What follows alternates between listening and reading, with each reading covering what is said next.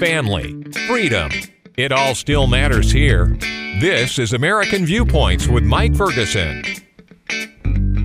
Guilty until proven innocent, and even that might not be enough to save your reputation and, who knows, maybe your job in today's politics.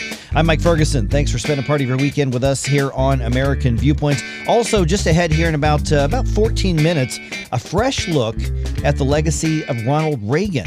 Yeah, a new book that comes out pretty shortly here examines his place not just in the conservative movement, but in our national history, and talks about how that relates to us all today.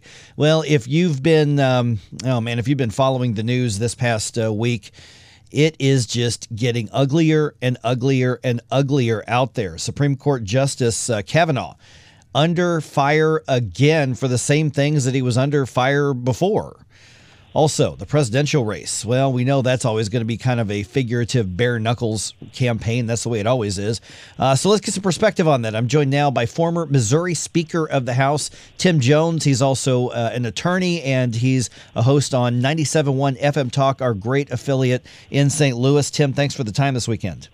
Mike, thanks for having me. Great to speak with you. Now, I would have thought that once Justice Kavanaugh or any Supreme Court justice goes through the bruising hearings and a vote, and they're supposed to be tough because we're talking about something as important as the United States Supreme Court, but once you clear that hurdle, you don't relitigate accusations from before. And of course, the New York Times authors, a couple of New York Times authors, have a new book out, and not only is the book being called into question because of the research that went into it and what some of the witnesses are saying, but the New York Times motivation also called into question over this entire thing. What do you think?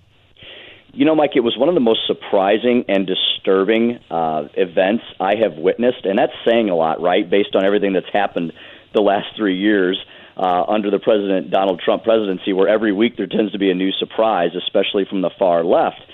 And what was surprising about it was that presidential candidates on the Democratic side took a recitation from a book excerpt and decided that that was grounds to impeach a Supreme Court justice. It's this rush to judgment that we constantly see. It's whatever the facts are.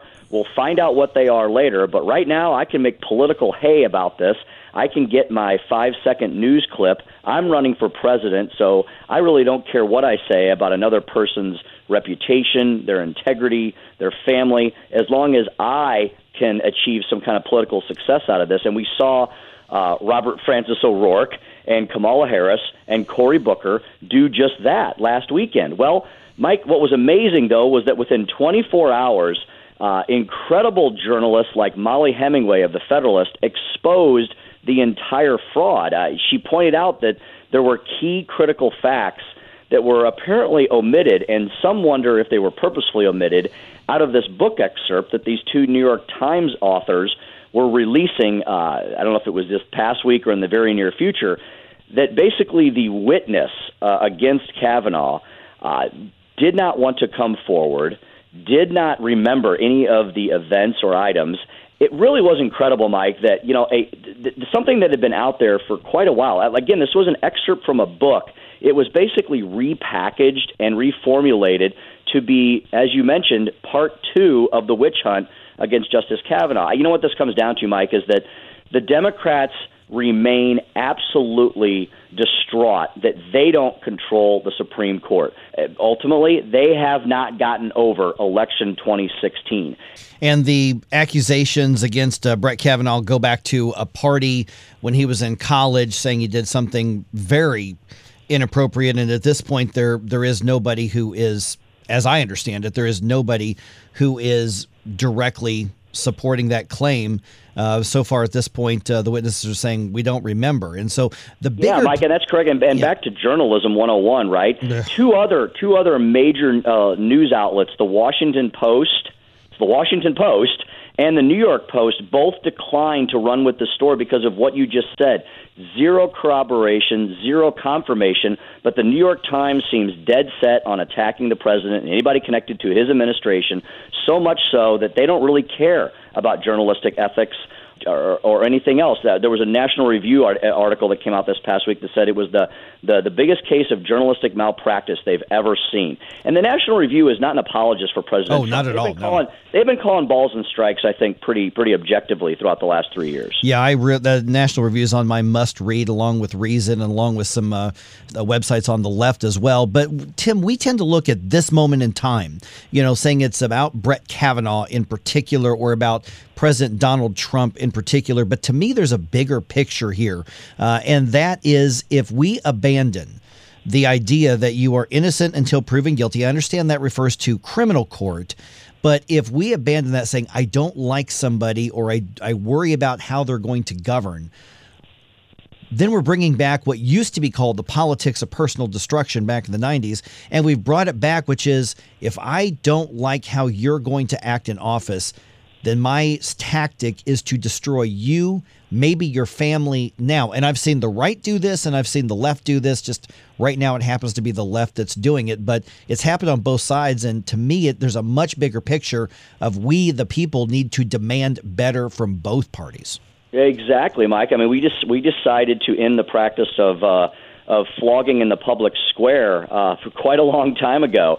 And like you mentioned, we don't like it when either side does it, but boy, the Democrats seem to be doing it with abandon these days. It's attack, like you said, attack your political opponent first at all costs, even if it's a mere allegation. And that is really a disturbing place for us to be. And it's apparently because the Democrats have decided that President Trump must be defeated, attacked, maligned, criticized at all costs, the means justifying the ends. And that is a horrible place for our civil discourse to be, for the debates on public policy to be, when it is just now about the politics of personal destruction. Mike, I think the American people recoil against that. I mean, if the Democrats want to go there again, let's have that argument, because last year during the confirmation hearings of Kavanaugh, you saw Congress's approval rating drop, beyond an all-time low, and people rejected that argument. They thought, well, maybe Brett Kavanaugh, he partied a little too much in high school or college, but he wasn't this evil, malicious person that was guilty of all these things without any proof whatsoever that the Democrats were trying to say he was.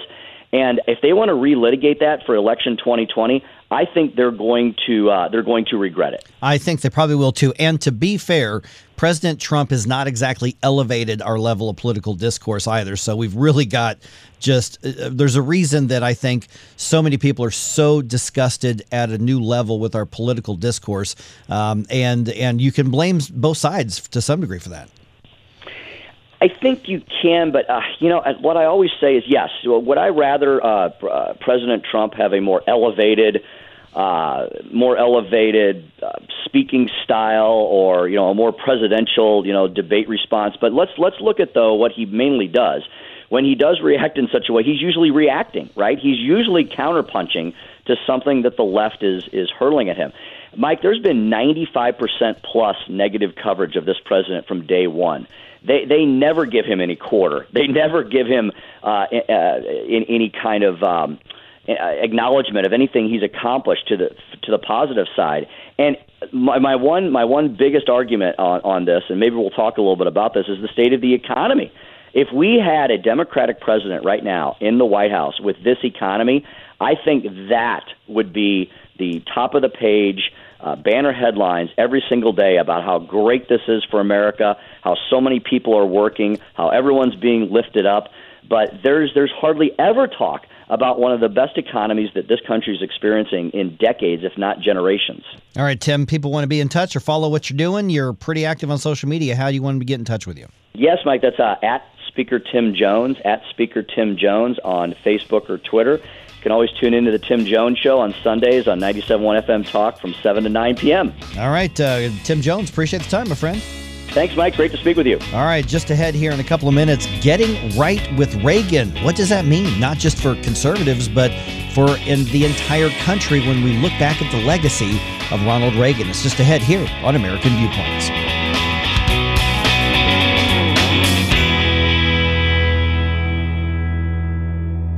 In the wake of a disaster, what one thing can you send that will help people the most? A blanket, a tent, a sandbag, a doctor. Actually, if you send a monetary donation, you send all these things. Even a small donation can make a big impact and can quickly become exactly what people affected by disaster need most. In the wake of a hurricane, your monetary donation can make a huge difference to those in need. To donate, visit supporthurricanerelief.org. That's supporthurricanerelief.org. Brought to you by the Ad Council. Did you like what you heard on the show, or did my guest get it totally wrong? Or maybe I got it wrong. Either way, hear it again and share our discussions through the American Viewpoints podcast. I'm Mike Ferguson, and every segment of this show is posted as a podcast. Find it on Simplecast or Spotify, Radio Public, iHeart, or pretty much anywhere podcasts are found. A new podcast is posted every Monday through Thursday, so subscribe and keep the conversation going.